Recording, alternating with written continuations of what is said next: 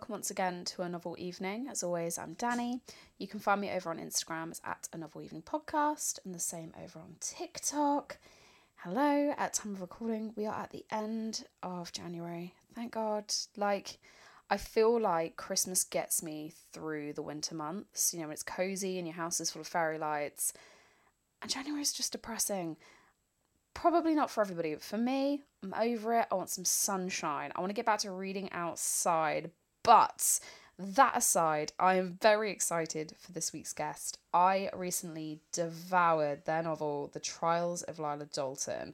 If you love a good courtroom thriller with twists and turns and a little sprinkle of amnesia in there, this is the one for you. I am joined by LJ Shepherd. I have so many questions about the story behind this novel, where the kind of inspiration came from. I know that she has her own career previously as a barrister, so I'm very, very intrigued to see how that career as a human rights barrister has influenced this story. So yeah, let's check it out. So a huge hello to Laura. Good evening. Good evening. Thank you for having me. Oh, thank you so much. And how are you? Yes, I'm very well, thank you. It's the week of publication, so that's going to happen on Thursday. So it's a bit nerve-wracking, but yeah. Which is incredible. Has it sunk in yet? Does it feel real? Not yet. I think if I was to see the book in a bookshop, that's probably when it's going to really feel, yeah, that Oh. it's here. And it's not long you're going to see your book out in the world. I mean, it must just feel surreal. Yeah, really surreal. And people keep posting online, that they're reading it, and that's just nerve-wracking, but also really exciting. And how long has this book been in process for you? When was this started? So I can actually date when I had the idea. I know I had the idea on the 30th of November 2020. And then I started writing it pretty much as a New Year's resolution in January 2021. So we're pretty much 3 years on from when I first started writing. Oh my goodness. I mean, it must feel really strange because you have this little kind of nugget of an idea, 3 years ago, and now suddenly it's here. And do you feel kind of ready to let it out into the world? Are you ready to let it go and let it be out there? Yeah, I am now. I think once I'm sick of it. Get it gone. it's been incubating, it's time to get out. And yeah, I'm excited. So let's firstly, for listeners, let's kick things off. Tell us about your book. Let's start right from the beginning. Tell us about the trials of Lila Dalton. What is it about? Okay, so the first scene opens with Lila coming round in a courtroom, and she has no idea how she came to be there or who she is. But she very quickly realizes that she is a barrister and her task is to defend the person who is in the dock. And she discovers that he has committed a very heinous crime, or rather, he's accused of committing a heinous crime, and her job is to defend him. And so there's kind of a dual mystery. There's the mystery of who is she? Why is she there? Why doesn't she have any memories? And then there's the second mystery, which is her client guilty or not? Because the evidence looks pretty strong. But there are some doubts, perhaps, that maybe there's more to this case than meets the eye. And I read it. I loved it. We are giving nothing away because I think this is a book you have to experience. You've got to dig into and discover that mystery. But where did this idea come from for you? So I previously had written other books, Mhm. and I had been rejected for those other books. And so this really came, I really remember this day so vividly because I was crying on the day I'd just been realised that the book I'd just written, it wasn't going to get an agent, it definitely wasn't going to get published. And I was sort of just really mourning that I'd spent all this time on it.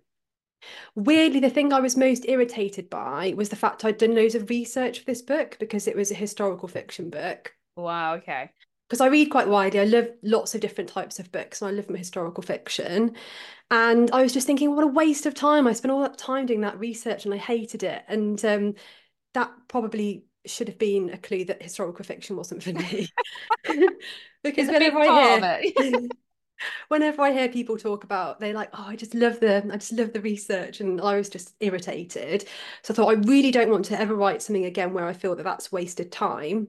Yeah. Um, and so I thought I want to write something more contemporary, and I also want to write something where I know the subject matter inside out. Yeah. And I'd been practicing as a barrister then for a few years. Hmm. And I was just at that stage transitioning out of doing crime. And I was doing crime, I was doing jury trials, I was representing people, I was prosecuting. And so I really knew a lot about that process. And I thought, well, that seems like a good idea. I want to write something set in the legal world and I don't have to do any research.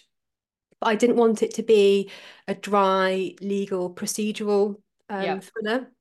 I wanted there to be a sort of big, hooky, high concept idea because I love like Black Mirror, I love Seven Deaths of Evelyn Hardcastle, and I love all of those sorts of movies like Shutter Island and Memento, where they've just got this great high concept idea at their heart.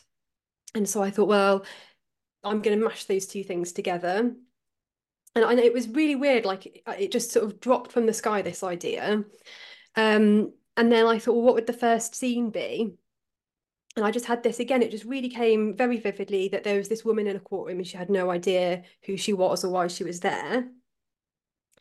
And the next bit sort of comes a little bit from personal experience because, as I've said, I was a barrister at the time. But when I qualified as a barrister, I was in my mid-20s. Yeah. I very much still felt that I was essentially a child at that point.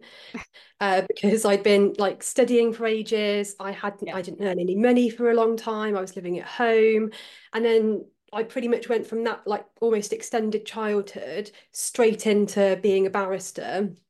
And then Mm. I remember the very first time I stood up to address a jury about a case, and it wasn't the most serious of cases, but it was really, really serious to me. And these 12 people were looking at me like, come on then, what's this case about? Because I was Yeah. prosecuting to open the case and explain who the people were and what had happened. And the judge literally just hands over to you, goes, right, Miss Shepherd, stand up, tell the jury what it's all about. Oh And they were gosh. really listening to me, and they were proper adults, some of them were much older than me, and they were Yep. expecting me to know what I was doing. And I didn't lose my memories or anything, but I definitely had a split second of what the hell am I doing here? Why are Yeah. they listening to me? Why do they think that I know what I'm doing? And a lot of that is obviously down to the fact that I was stood up in a wig and a gown, and there I Yeah. was. There's an And expectation of you. Yeah. yeah, and it was fine. Everything went perfectly smoothly in that case. But I just really like clung on to that moment, and I thought, right, well, I'm going to go from there, but this time she's going to have no memories, and then she's got to work everything else out. Yeah. And was it always a conscious decision? So I'm very into true crime. And from various cases, I know that obviously being a defense barrister, being a defense lawyer is a very difficult task, especially if the person who's in the dock appears to be so blatantly guilty. Did you always know she was going to be a defense? She was acting with the defense rather than the prosecution. And did that kind of shape the story differently? Initially, I thought, oh, maybe she should prosecute just because that fits better with the opening scene. Yeah. Um, if you're the person stood up addressing the jury. But I realised very quickly that it was so much more exciting if she was defending, Mm, because I just think the stakes are higher. There's so much more sort of fun you can have when you're defending or writing from the perspective of a defence barrister. Just for boring reasons, like you're the first person to do the cross-examination, mm, and your job as a defence barrister is obviously just to sow the seeds of doubt. Whereas as a prosecutor, you are very much an officer of the court. There are all sorts of obligations on you as a prosecutor, for disclosure and things like that. Whereas defence, you don't have to disclose anything. You could turn up having made no disclosure whatsoever. Um, you might have uh, the judge be a bit cross with your client for not doing it, but they can't impose any sanctions on you. right. And so for all of those reasons, you've just got so much more freedom and things to play with. And I also thought if she was going to be doing some sort of investigation into the mystery, it made more sense for her to be a defence barrister. And again, I don't want to give too much away, but you have obviously a female central main character in a very male dominated environment. Yeah. Even more so because of where the book is set. Kind of, it's on this island. She's very much tethered to the case and the people surrounding. It's very male dominated. And I'm just wondering how much of that kind of played into the real life experience of working within law and the male dominant, like how did that kind of influence that aspect of the story? So when I was practicing, it was way better. Yeah. I would still say there is a male dominance in crime, and more solicitors in crime are male. Mm. Um, and there were attitudes in the roving room, and I used to have arguments with people. And people used to say things, and I used to say, you can't say that. Or, I really appreciate it if you didn't behave like that in my workplace, and that caused issues because then I was seen as a bit of a madam. But the women I worked with were fantastic. I really can't speak highly enough of the camaraderie that existed between me and the female barristers. And I would have cases where I would be like, what the hell do I do that this has happened? There were always curveballs, and you've always got things that you're worried about. I just knew that if I saw a female barrister, I could go to her and be like, help. She would drop what she was doing and just help me with my issue. Yeah. Um, and there were times when barristers used to come from other circuits, and this one particular chap came along and was really, really rude to me, really rude to me. And all of the barristers in the room just like turned their head, and these other female barristers kind of came to my aid and started to like defend me and all of that sort of stuff. So from that perspective, things are way better. But speaking to those women, what they had to deal with in the 90s was crazy. They told me that you would walk into the roving room, it would be thick with smoke from people like on pipes and smoking cigars. Yeah. Men would be undressing. These facilities weren't designed to have female barristers, they were designed to be male only spaces. And yeah, and there was, I've had female barristers tell me about times they were basically sexually assaulted, and they didn't feel they could do anything about it. Which when you're working it within crime seems mad, doesn't it? When you think about it, you're literally working in an environment where you're trying to prevent what is happening. And I thought it was a really interesting decision to set it. Sorry, that is my dog. To set it in the 90s. I'm was born in 1990, so it's not a time I obviously remember a great deal of. When you kind of said about research, was there a lot of research about kind of how things worked then? I don't know how old you are, so I'm going to make a bold something. You look very young. But was there research kind of into how things differed then? A little bit. I mean, some of it was just anecdotal stuff that people would tell me. Yeah. The law was very slightly different, but Mhm. that wasn't, I didn't want it to be overly legalistic anyway, so that wasn't too bad. Yeah, the decision to set it in the 90s came from a number of things, one of which was I did do some research, but it was more like in what I would call inspiration research. So I listened to lots of true crime podcasts.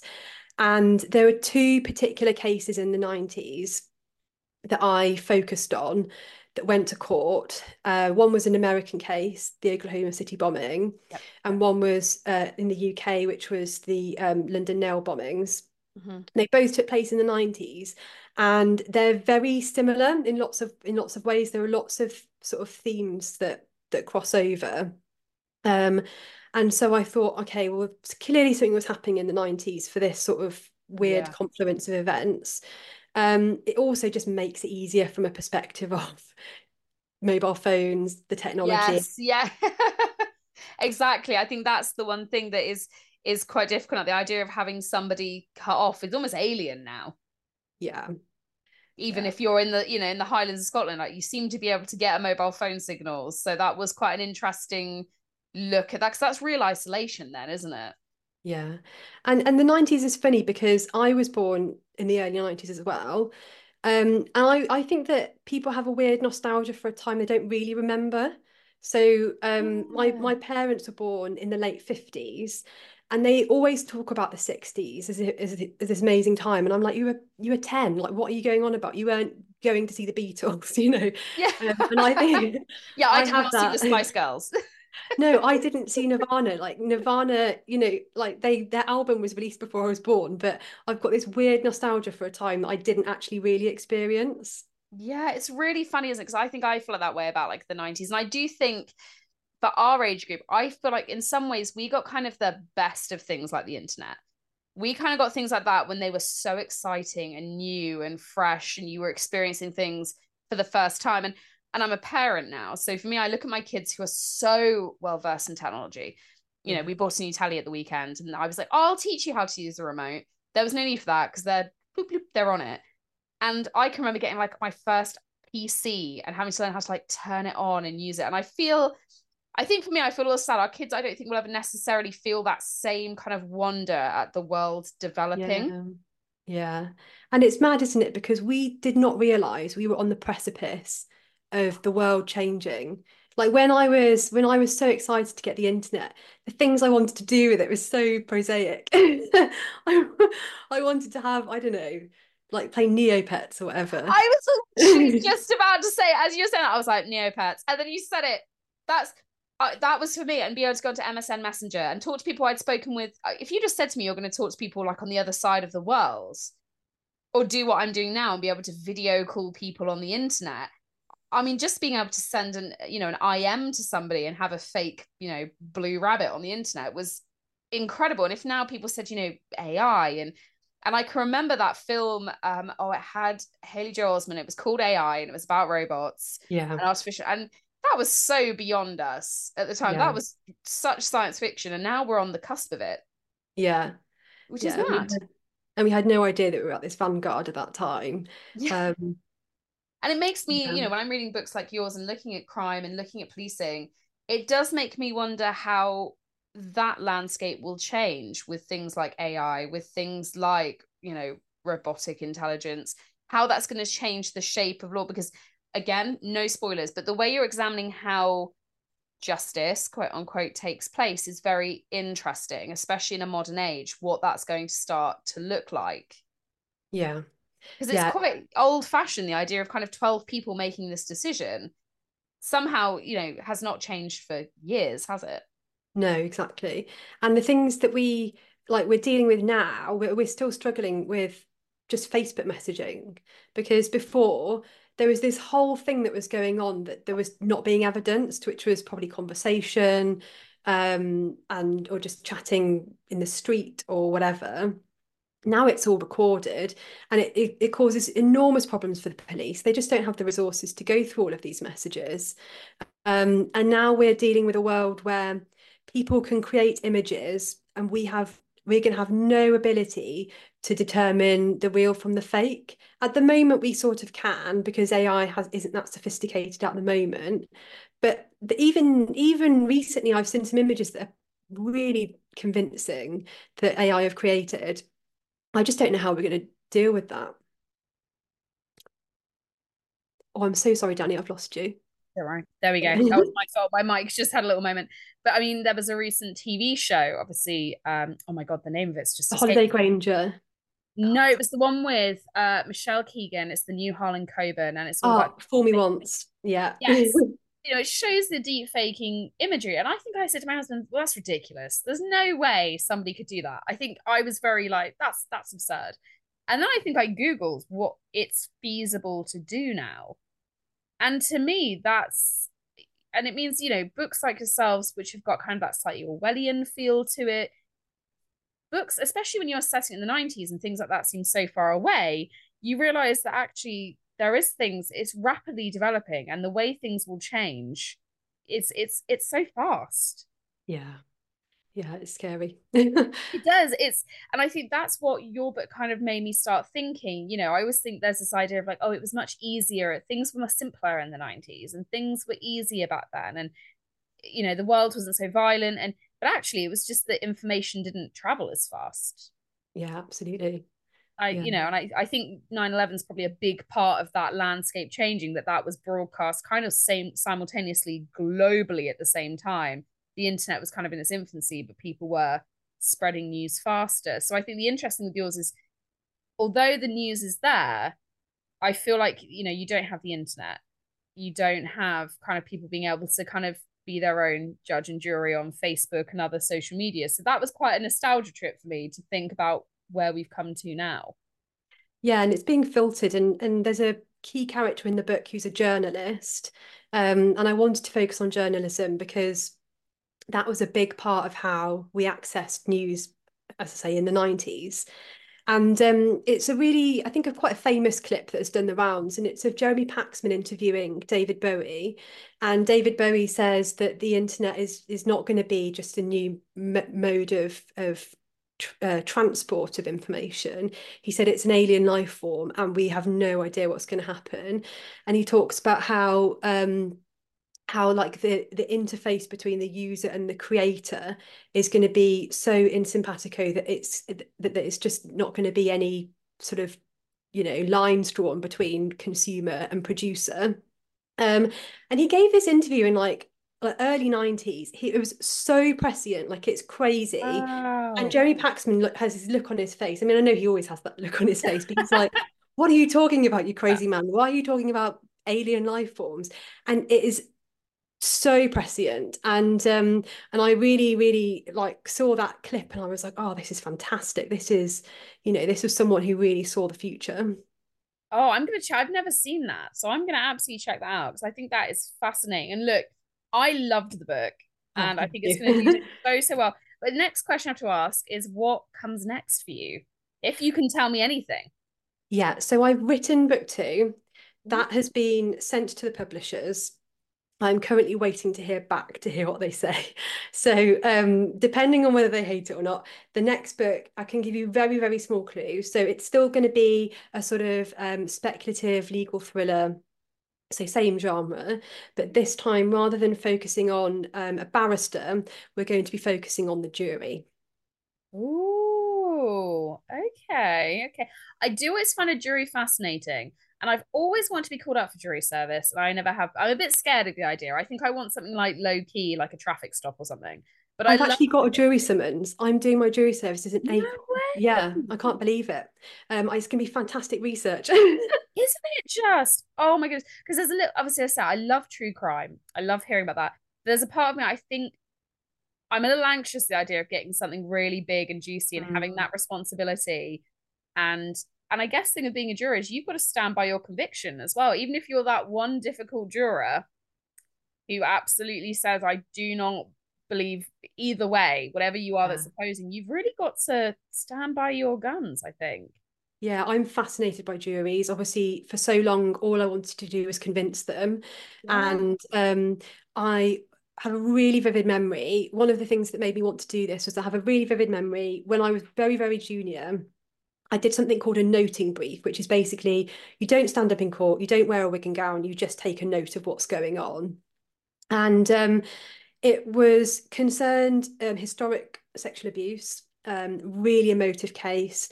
The survivors all had pretty severe mental health conditions. It was really, really emotive, and there were loads and loads of counts on the indictment. And I was there when the jury was returning their verdict. And there were some mixed verdicts. There were some guilties, there were some not guilties, and there were some where the jury were hung. And I remember sort of looking over at them, and one woman was crying, and I had no idea whether she was on the side of this man should have been convicted or whether this man should have been acquitted. But the look on their faces, some of them wanted to murder each other on the jury. They hated each other because Wow. they clearly, like that sort of mixed verdict tells you that there was some serious disagreement going on in there. And I just remember thinking, oh, I really wonder what's being said. Part of me was like, I really would like to be a fly on the wall in there because emotions are running high. Yeah, so I thought that must be an interesting thing to get into.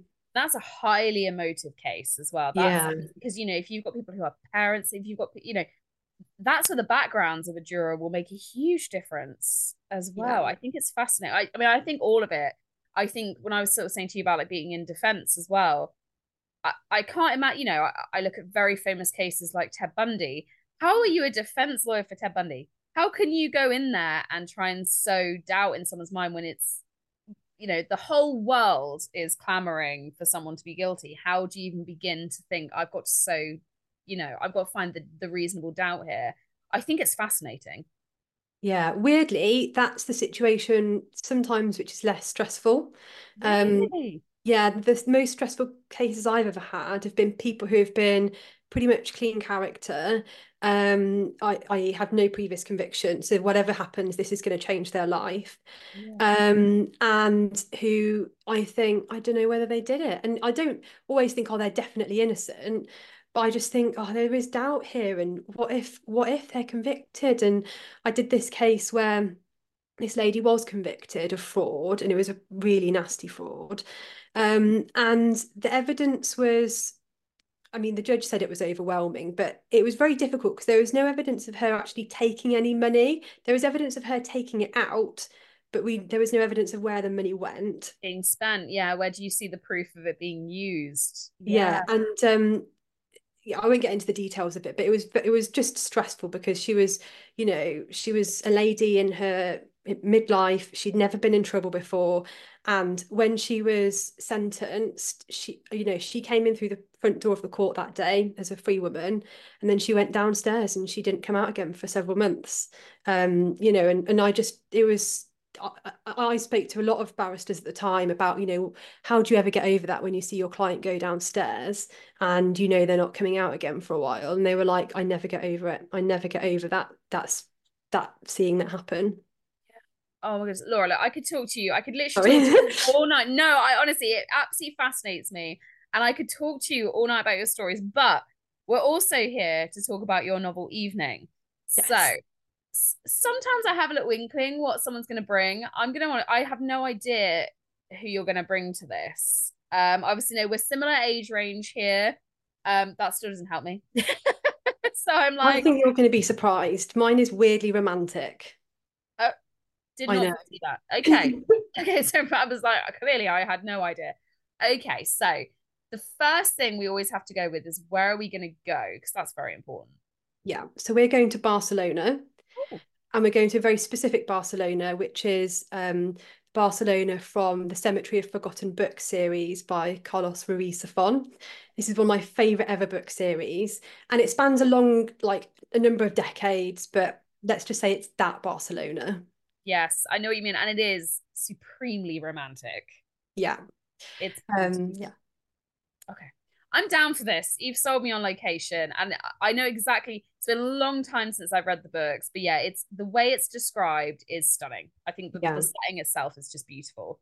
So I'm down for this. Okay, what are we kind of doing in Barcelona? What would you kind of have in mind? Okay, so my favorite bit of any sort of night out is actually the preparation. I love the bit where you're just with your like friends and you've got music on and there's makeup and da da da da da. So we're going to start off in Ciutadella Park, Hmm. and Fermin Romero de Torres, who is a character from the books, is going to give me a pep talk, because in the first book he is Daniel's confidant. He is the guy that's got all the wisdom. He's got all this life experience, and we're just going to go on a lovely walk, and he's going to just really prep me, get me in the zone.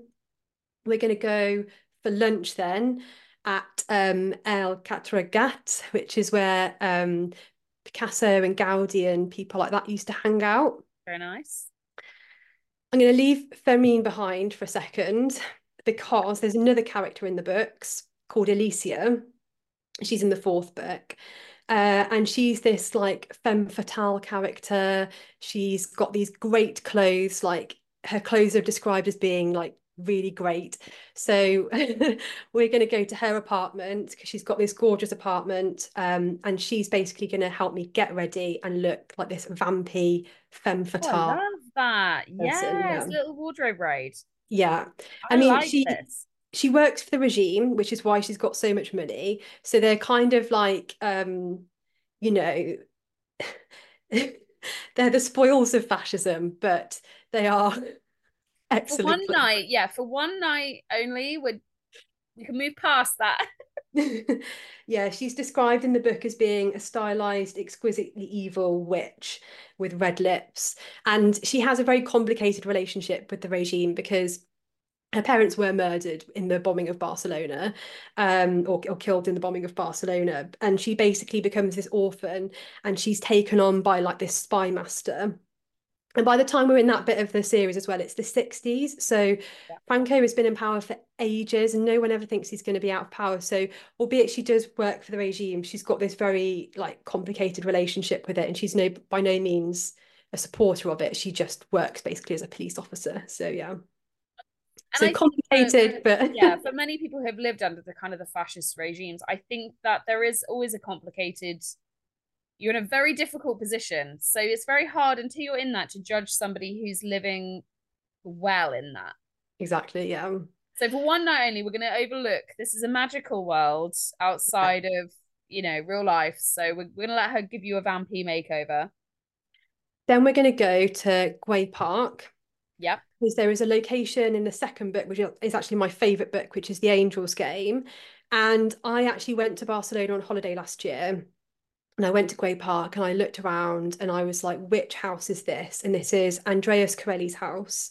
And I've actually got the book here with me, and there's a bit of a description of the house. So the house was at the top of a steep slope with steps leading up to the front door. The large windows exhaled golden halos of light.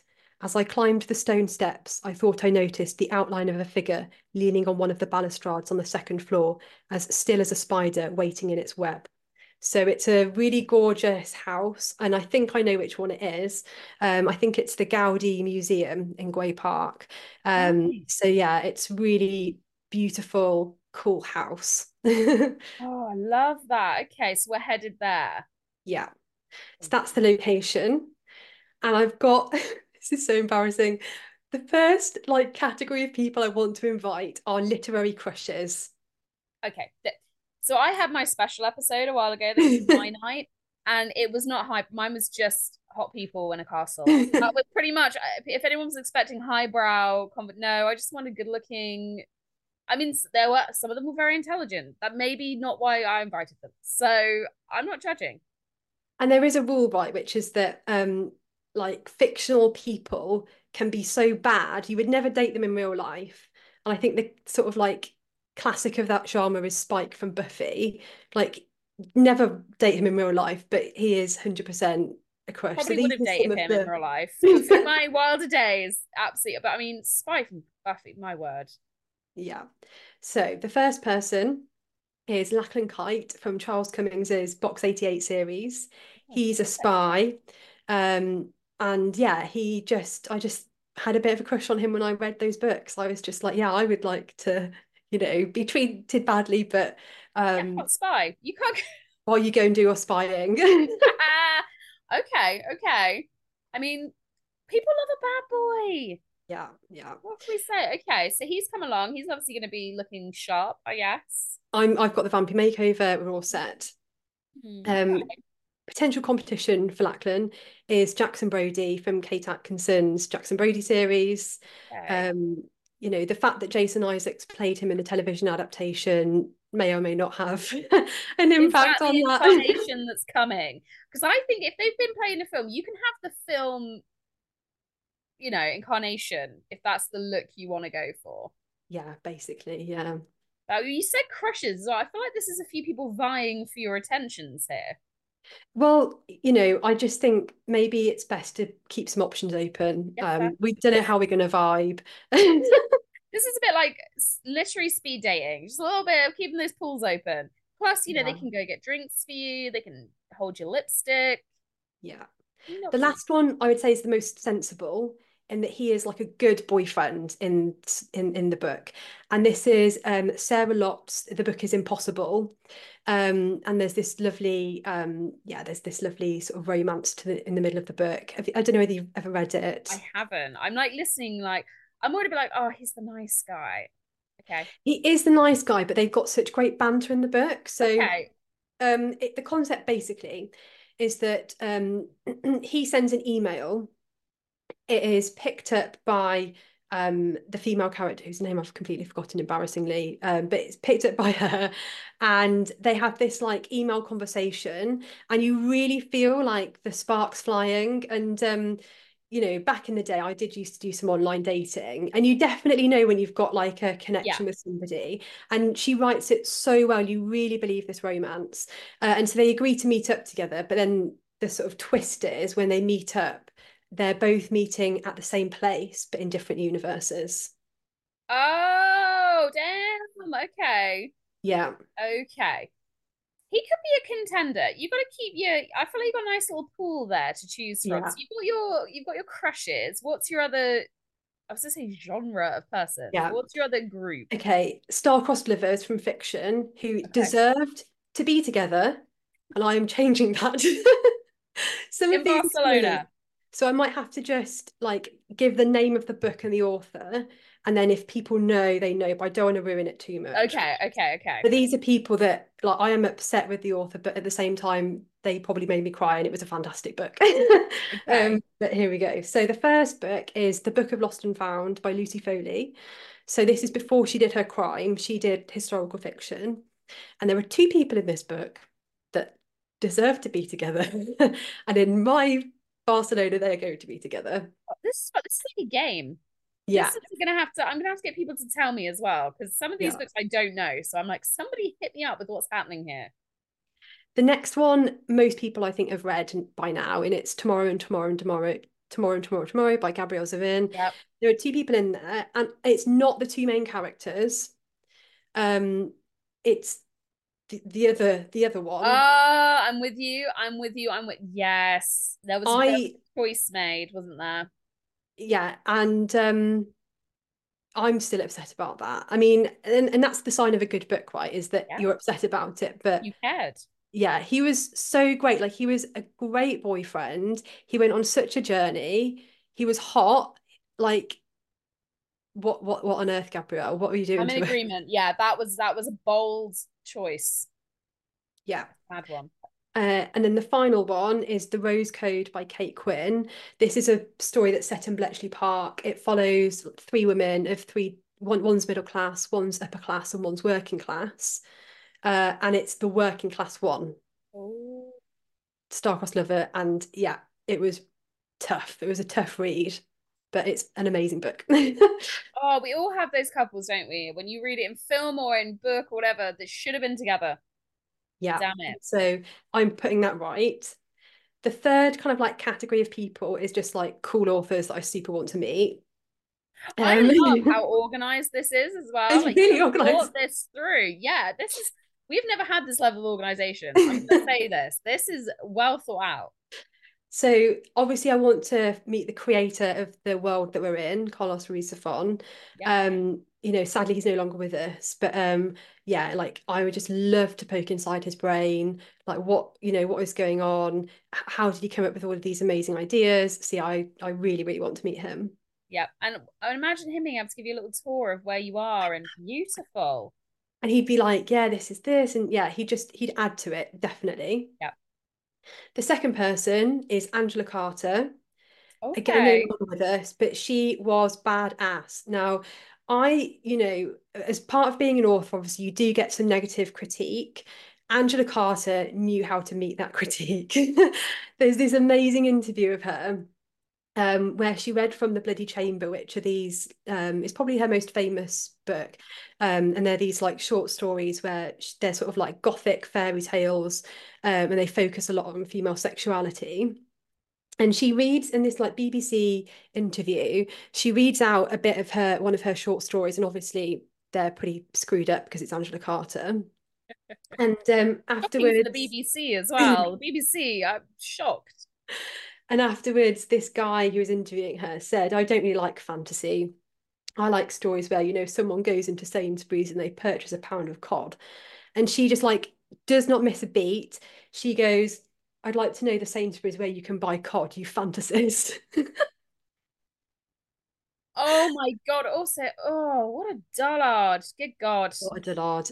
Like he Why? needs some fantasy in his life. But like Doesn't he just? she just like she's so great. And she just was so irreverent and didn't care and really just like met any criticism. She was just like, I'm me, this is who I am. Like, and I just loved that. And I just think she would be such a cool guest. Like, could you imagine the fun we would have? And she would Oh, upset people and it would be great. I love this. I love this. Do you have anyone else in your cool authors section? Somebody who I think is super cool is Sophie Hannah. And I know not just because she's been very kind and blah I blah was going to blah. say, I had notes Um, on the back. but because I just think she's really like ebullient, and like if you look at her Instagram, she's just so enthusiastic about everything, and like she's just like I went to this cool place today, and it's never this, you know, sometimes when people on Instagram are a bit showy offy, it's never like that. It's always like, this is just great. I just went to this cool place, and how nice is it? And I just really like that. And again, I just think she would just be really great fun. She's going to bring that enthusiasm. That's what you Yeah. need. And she's going to be posting about this probably on her Instagram, being like, I'm in Barcelona. How cool is this? Exactly. Exactly. I love this. Someone else I would like to be there is Mick Herron, just because I love his Slow Horses series, and he writes super funny. So therefore, you know, I'm assuming he would be really funny at the party as well. Okay. It's a bold assumption though, because I always think that. I'm like, how do you know? You know, just because you write funny, you could have like the driest person, but you're probably right. And I think we're going to have a little bit of humor. I Yeah. actually think there'll be a lot of laughter going on in this night. I hope so, yeah. So there are like loads of really cool authors, but those are the ones I've kind of whittled down just, you know, for the purposes of my shortlist. But yeah, um And that's definitely the is vibe. that all of your groupings? I think so, yeah. And like we'll keep it there. I mean, you know, more people may come along, you know, but that's going to be the sort of the key players. That's nice. I do like that you've got your little organized things, your little groups, and I do think they'll all blend well together. I think you've got a nice setting. You know, everyone can have just relax the glass of, you know, Spanish wine and a bit of music playing. Beautiful.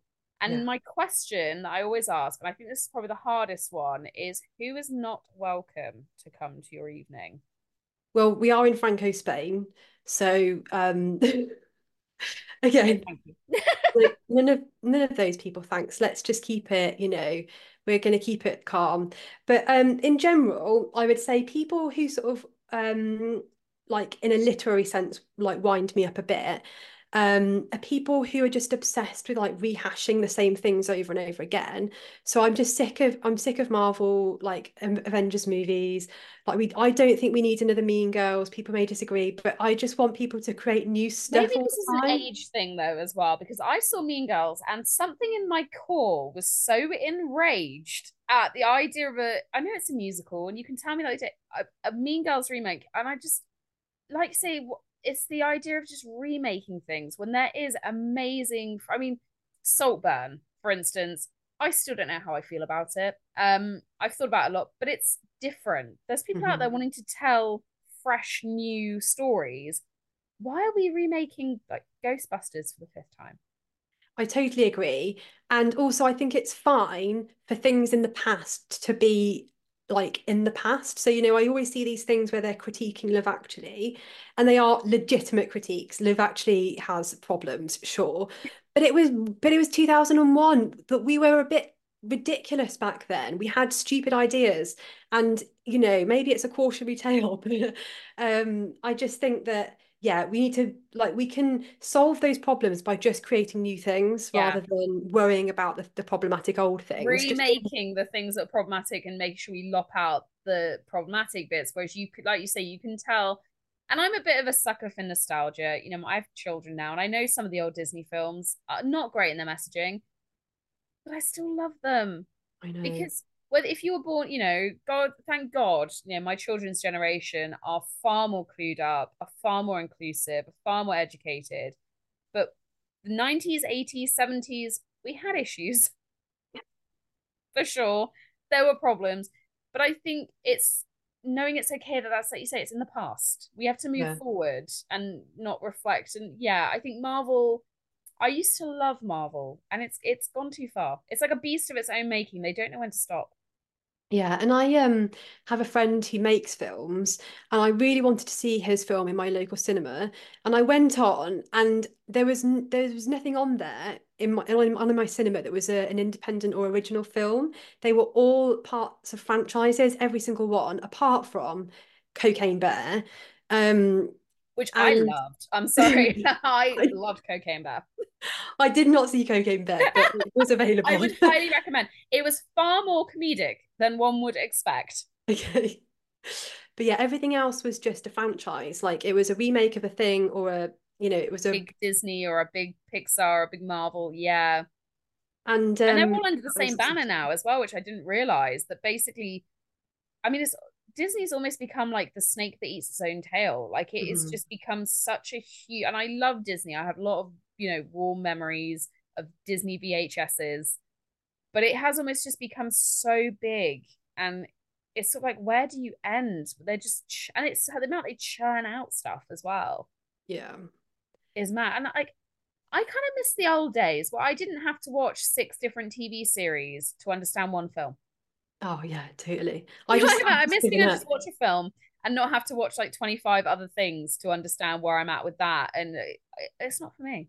Yeah, I couldn't agree more. I miss the Avengers, the OG Avengers, 7 films, and that was that. Whereas now it's like you have to watch Loki to understand this, to watch WandaVision, to what, and I'm like, no, I don't have time. Yeah. I don't Yeah, have there's time. definitely some sort of they've got a business model there, haven't they? They've hooked you in. But I yeah, love I how I'm don't here knocking participate. the massive conglomerate that is Disney. I'm like, they are not doing something right, and they're here with like sat on billions. Yeah. But I would love it. I'm actually a film student as well. That's what I'm studying at the moment. So I definitely feel, with a friend who makes film and you want to watch independent films, the space just isn't there. Yeah. And my cinema that is close to me, it's not like a tiny cinema, it's decent, it had Yeah, same. yeah, it had space for that film in my opinion. So yeah. I That's want to make that's our space little. for We're it. having our TED talk now about Yeah. having space for, because we are quite lucky with our cinema. They do show varied films, but still like independent films, I would say less so. You're not looking at Mhm. real kind of indie films. I think the last one we had was like Winnie, what is it? Winnie the Pooh, Blood and Honey or something, which should never have been made, in my opinion. That was, but that was like they were like, yeah, we'll chuck that in, but we can't have more artistic stuff. But I will say where I live, we have a the city Exeter. They have a wonderful theatre called the Phoenix that are really interested in showing films that have made, not just locally, but by people who are independent. So Yeah. they are out there. You just have to hunt them down. And look, before I take up any more of your evening, because I feel like we could chat all night long about cinema and crime. And one final question is, are you reading anything at the moment?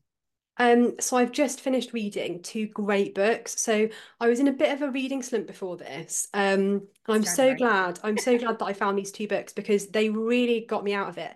And it always makes me think, was it the books? Was it me? I don't know, but these were fantastic. So the first one is The Treatment by Sarah Moorhead. Ooh. This is speculative. It's crime, but it's more on the speculative side of things. And it's just great. She's clearly done loads of really detailed research about behavioural science because it's about how we treat offenders and what we should do with them and what type of things work. And she's created this amazing tier system in the future, essentially, where the first tier is for people who they're offending because maybe they don't have enough money to feed their children or so they're stealing. And so they fix that problem at what's called tier one. The next tier are people who, for example, their crimes come from, for example, and dealt with trauma, things like that. So then they fix that at tier two. The upper two tiers are super dystopian, quite bad, what goes on there. And it's just really fascinating. It's basically about our capacity to change or be changed by treatments, and how we should deal with offenders, and whether it's about rehabilitation or whether it should be about punishment. And so I don't feel like I've described it very well, but it is fantastic, and I've No, read that it so sounds quickly. fascinating. And Yeah. that's a question I always think about is what, and I'm conflicted because some days I feel very differently and I feel very differently, you say, depending on the crime. And is prison about rehabilitation? Is that ultimately the goal? In my opinion, do I feel like that's, or is it about punishment? And it's a very interesting argument. I love the sound of that. That's going straight on my list. And I think as women as well, it's particularly pertinent for us because um, it is like so many crimes, we're the victims of them. And of course, we want to see the world burn. But then I come from a different position of actually, if we were to rehabilitate these people rather than focus on punishing them, maybe future women would be saved from their crimes. um, it's really hard, and lots of women's rights groups come out about this stuff and feel that there should be more punishments for domestic violence and sexual offences. And whilst obviously I completely understand, I've sat in rooms with so many women who've been through this. My personal goal is I always want to just avoid further crimes being committed. So, and prison is proven as it's not a good outcome. Yeah. So I'm really conflicted as well. And then again, on the other side of the coin is I know for a lot of those women who came and gave evidence against these people, all they really needed was 6 months of him being in prison because then they could get away from it. Yeah. So it's really hard, it's really complex, and she really gets into all of that. Oh, I love that. What's the other one that you read? So this was The Drift by CJ Tudor. Oh, I'm Uh, so desperate to read this. Yeah, it is fantastic. So she just is incapable of writing a bad book. Like, and this is, I would say, is her most accomplished. Like, I love her other books, don't get me wrong, but this is, it's really good. So, it's basically three interlocking stories. Again, it's dystopian future. I've just had a very dystopian moment this last week, and they're three locked room mysteries. And as you go along, they slowly start to see that threads between them kind of merge. And then when it's all sort of revealed at the end, what you've been reading, the final denouement is like, it's so clever. It's fantastic.